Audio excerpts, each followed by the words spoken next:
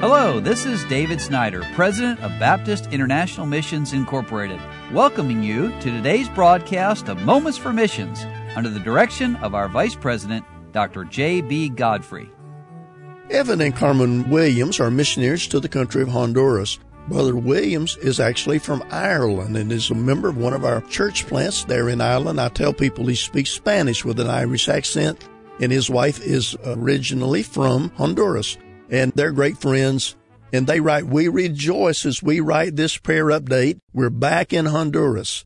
We're already involved in the work that God has called us to do. And as we do, we're very aware that Satan is not far and trying his hardest to hinder the work, but only as far as the Lord lets him." And let me explain that.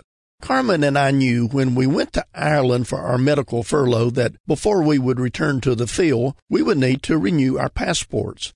In order to take full advantage of the time, we decided to wait until the end of October before we would apply. We got a real shock. The British Passport Office has now implemented a new policy that will not issue a new passport to a citizen of dual citizenship, that is, Carmen, unless the passport of her second citizenship, Honduran, carries the same name as her British one.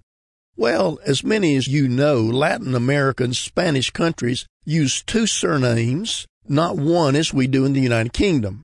So Carmen's old, now expired Honduran passport has her surname as Casco de Williams, which means it's different from her British one that simply reads Williams. After a lot of going back and forth between the Honduran embassy and the passport office, they finally granted Carmen a new, get this, 1-year passport in order for her to return to Honduras to change her name. Now, if you know anything about passports, you know that equates to only 6 months of validation, and given that it was issued October the 29th, and they didn't go back to the UK until November the 13th, she actually only had about 5 months and 2 weeks to get all this mess straightened out. Well, please pray that God, in his providential care, might grant her favor in the eyes of the authorities and that they will authorize her name change.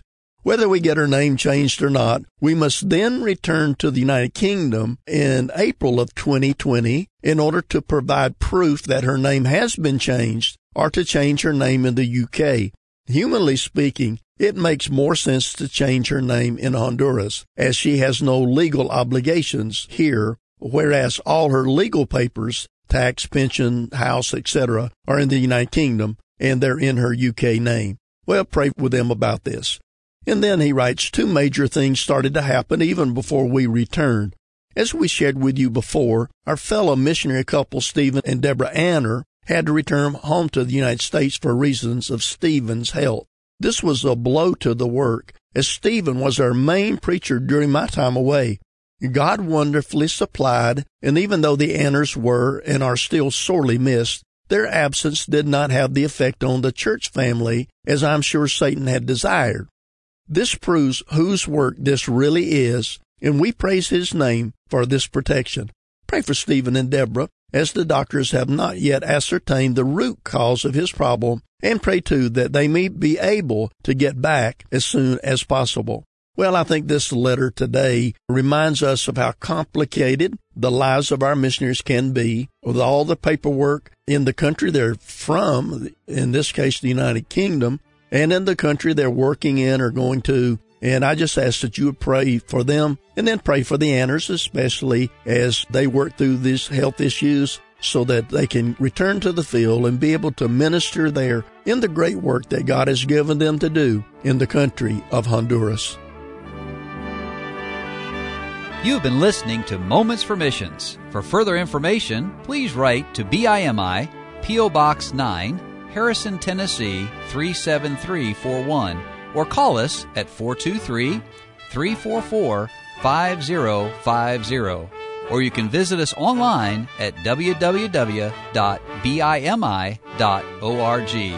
Until next time, may the Lord richly bless you.